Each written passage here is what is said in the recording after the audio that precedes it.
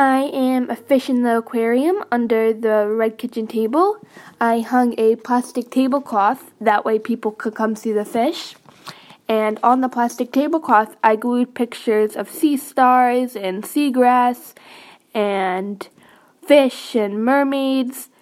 And I took my stuffed animals that are shaped like fish and seals and octopuses and my mermaid Barbie doll so they could all come swim in the aquarium with me. And my family is all lining up to come see the fish in the aquarium with all her friends.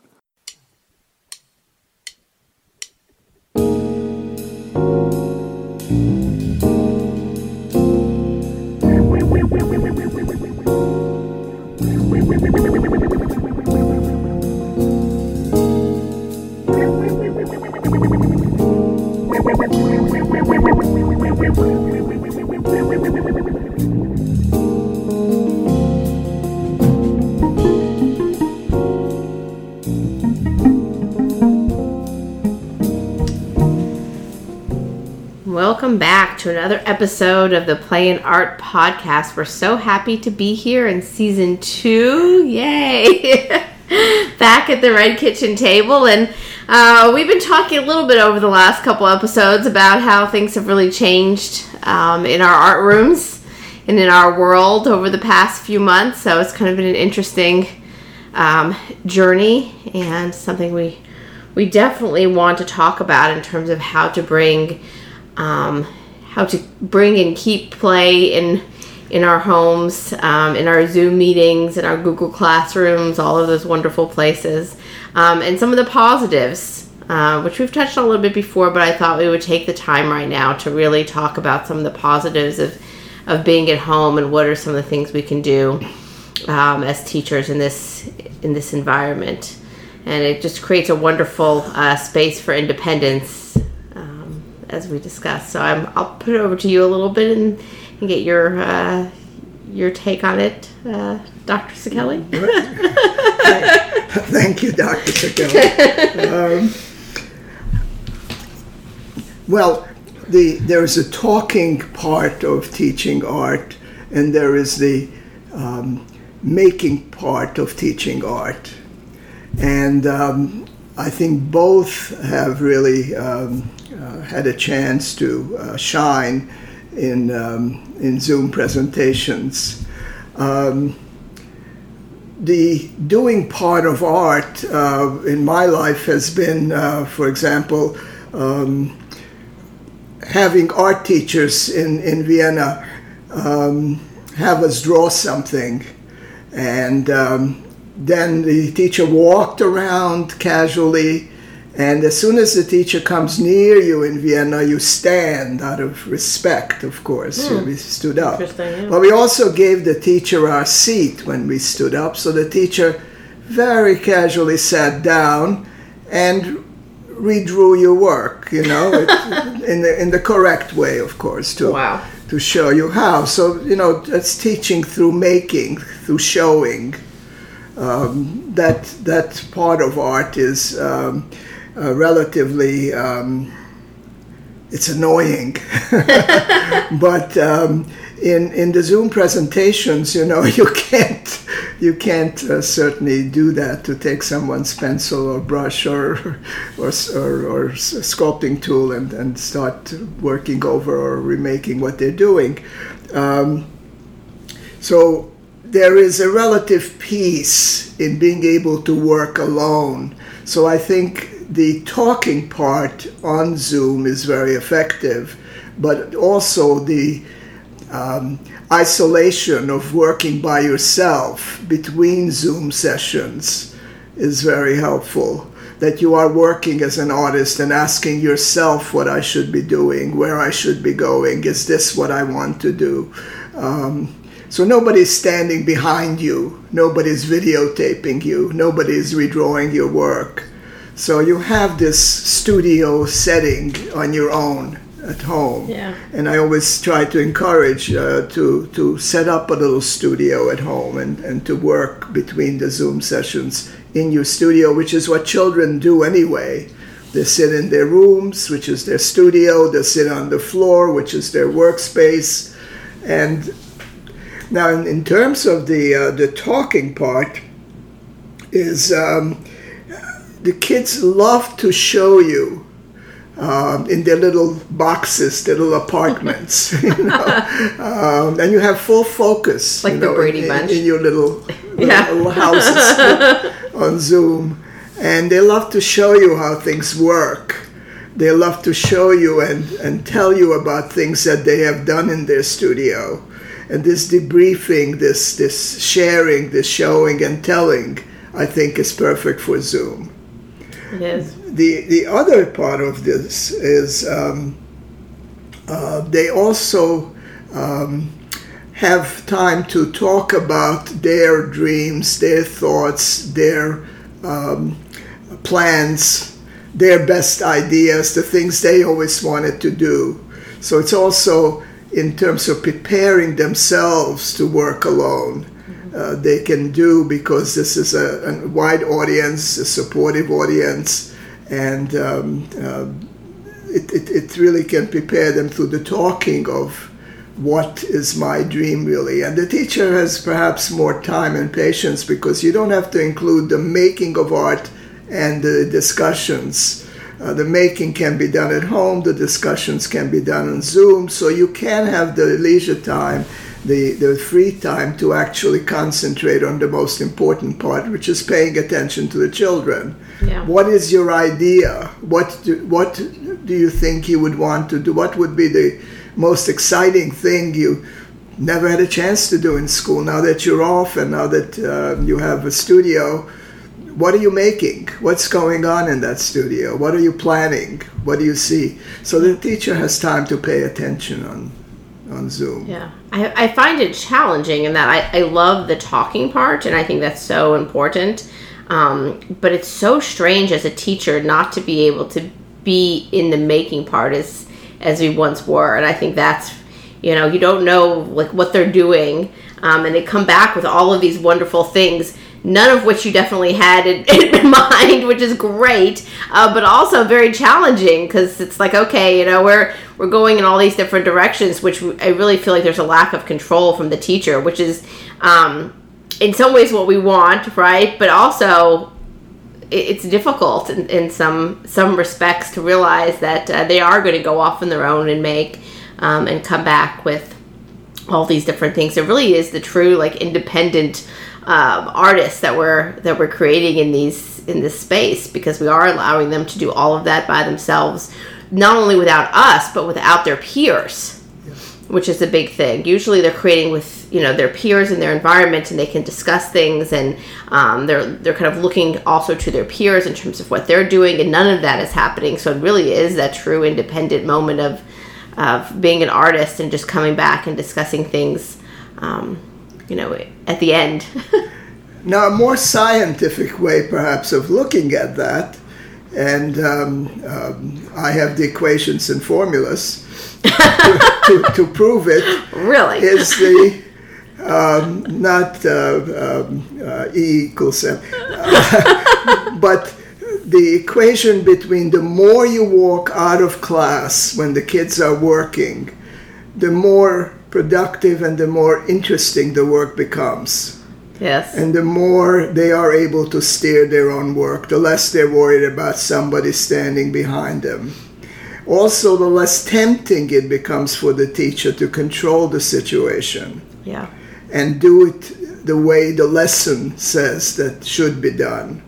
And for the teacher to let go means everything. So my scientific observation is walk out. Let the kids work. Well, not literally, because, No, but step away, yes. Yeah. Yes, absolutely. To trust the kids, get out of the situation where they're making work. Don't worry if they look like they need help right away, or because artists do need help. but they have to go to themselves for that help. They have to answer their own questions and queries when something goes wrong. So not being that Florence Nightingale who rushes to say, well, okay, I'll show you how to do it. I'll show you what I meant. Mm-hmm. So the temptation of being the good fairy, being in charge and directing the kids' work. So again, this stepping out of the way is allowed in when they work on their own. And then when they come back, you can get to the more important things, which is, what do you really have in mind? How did the work go? Tell me about it. What problems did you encounter? All the things that artists need to talk about to other artists. Yes. So this artist-to-artist conversations can be done very well on Zoom. Yeah, and I think that's very important because I'm seeing a lot of teachers not necessarily doing those conversations, but sending out videos, kind of how-to videos of how to do projects versus having those conversations. And I think that sometimes we automatically kind of go to that, and I think it's really important to stick to your mission, stick to your ideals, and not right away go to this, I'm going to just create this 20-minute video of how to do something, but really allow for the art to still continue and that dialogue, which is so important. So many teachers are not opening up the Zooms and having those conversations with students, and they still need that. I think that's one of the most important things that still needs to happen. Yeah, it is, and it's it can work to our advantage, so I think that's important. Now you have the little boxes glimmering, and then all of a sudden somebody speaks and they're in the big box. So it's a way of putting this artist on the stage and starring in this TV drama on screen. Yeah. Which is, but you don't want to emulate when you go outside to work with children the way you teach in the room. You don't want to emulate what you do and how you teach in the classroom when you go on Zoom. Mm-hmm. Each space, each platform, each media has its own, and that is an opportunity to invent your own teaching methods for more appropriate or most fruitful. Yeah. Yeah, and that's, part of what I'm saying is that the way that we're teaching is changing. When we teach on Zoom, I think we're more, we have to be more theatrical, more animated. We have to use every moment of time a little differently than we would in the classroom, right? It's, we're engaging students differently because they're in those little boxes, some with screens on, some with screens off, some with, there's all kinds of different formulas to this. So I think it's been really good for my students because they have had to be on. And my students being, people who are going to be teaching, they have had to learn, through this process that they have to be on all the time. And you can't really drop those little moments, and just have silence. It doesn't really work like that. So to always, be engaging the students and talking about things is really important. Yeah, the idea of the presenter or teacher sitting at a desk, we know it's not appealing and certainly not the way to teach art, to sit at your desk and knit, which I have seen, believe it or not. But in this situation also, not just to sit across the computer, you have the whole room as your performance space. And I have things all around the room set up for me to share, to show, to play, and to keep that interest in the whole. They're coming to visit Mr. Rogers, and here is my home or studio, and it's open to you. Yeah. And they can see me in the studio. They can see me on the floor, under the table, and very seldom do I want to sit at the computer in front of on the chair. Mm-hmm. So I'm not tied to the chair, although they may, maybe in a different situation at home.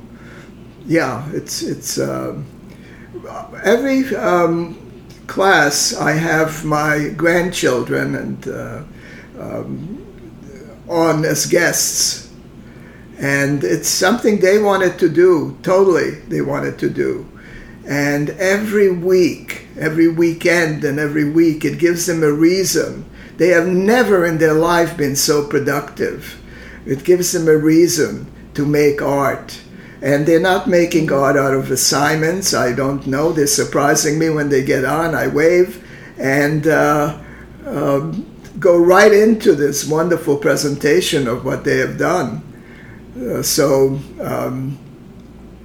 interesting because it allows for, I mean, you know, your grandchildren are in New York and you're here in Kentucky, but it allows for that that interaction between everyone, which is interesting. And having guests on in general, this changes the game in terms of being able to have people come visit, right? And how we see the room, as you said, definitely changes that because, you know, the art room obviously is set up very differently in how you interact with the students, but it's all kind of on you in a different way when you're teaching like this. So yeah. It's really a fun situation because you may have a few minutes at the end of the period in school to discuss with kids or to have time for them to present their artwork or march it around the room or show it at a fashion show. But here, the whole experience can be this wonderful sharing of what you have done. And there's just more time for the artist on Zoom. If you know that there is time to work at home or away from the screen. Yeah. And in some ways, art teaching really needs to see itself as a preparation for home art, for extended art, for a lifetime of art, for the next art session in the backyard. So, and then if you think of it that way, there is time to ask the kids, well, what's new with your work? You know, what did you find? What did you bring in? What do you want to share? Because you're not so worried about getting that project done in 40 minutes. Yeah, it really opens up your time in very different ways. And, I mean, allows for that kind of the homework almost being the project and bringing it in to share. And the conversation is the focus of everything, which is a complete, I don't know, it's a blessing in many ways that we have that new time. And hopefully when we go back into the classroom, as some people are, you know, already right now, I think it's something to think about and something to remember and learn from, the importance of kids being at home and making things and being home artists, and what that meant to have that time and not just do things in 45-minute segments, and be able to really, you know, have conversations about what they want to do next and what they are doing. And these are all such important things that we just don't, I feel like as art teachers, a lot of it always felt like we didn't have time for, right? And that was the biggest thing. You know, I have this class for 45 minutes every week. I have to get in as much art as possible. While talking, yes. While talking, getting supplies out, putting supplies away, you know, everything. And now I feel like we have this wonderful freedom to take a step back and think about the process, and it totally changes the equation in my mind. And yeah. Well, another scientific observation. Since in education we're used to backing up everything with quotes and scientific research and research. I have no doubt that the best artwork by adults, by children, is made at home. It's made in their studio. It's not when the art teacher in school talks over them while they're working and disrupts, having 4 kids at your table telling you this is not the way it looks, it's not supposed to look like. At home you have the time, you have the privacy, yes, you have to take chances. You have the best shopping area. I mean, the kitchen, kids know, it's always been their best shopping area. And the rest of the house, they have access to the outdoor supplies. So if we can just recognize that the best art making time is at home. Yeah. and not push it through like a freight train in class, because it's not the ideal situation, and as you said, there is no time. Yeah. Well, I will say I have a friend who works for a paint company, and she said during COVID their sales have quadrupled. And that families are really doing a lot of, talk about research here. Based on her research, families are doing a lot of art projects at home together. So that's really nice to see. And parents are allowing more for kids to do things at home like never before, and that they're not shipping them off to soccer practice and this practice and that practice, right? I mean, which is what a lot of kids do nowadays, but actually having that time at home to create, to play outside, to do all of these things over the last couple months has been really important. And if we can kind of keep that in mind as we are going back to some of these activities that are, very prescribed, and school also pretty prescribed, but if we can keep that in mind, how wonderful that was, right, and the importance of that, and just hold on to that a little bit, I think it will really create a wonderful generation of creative, people.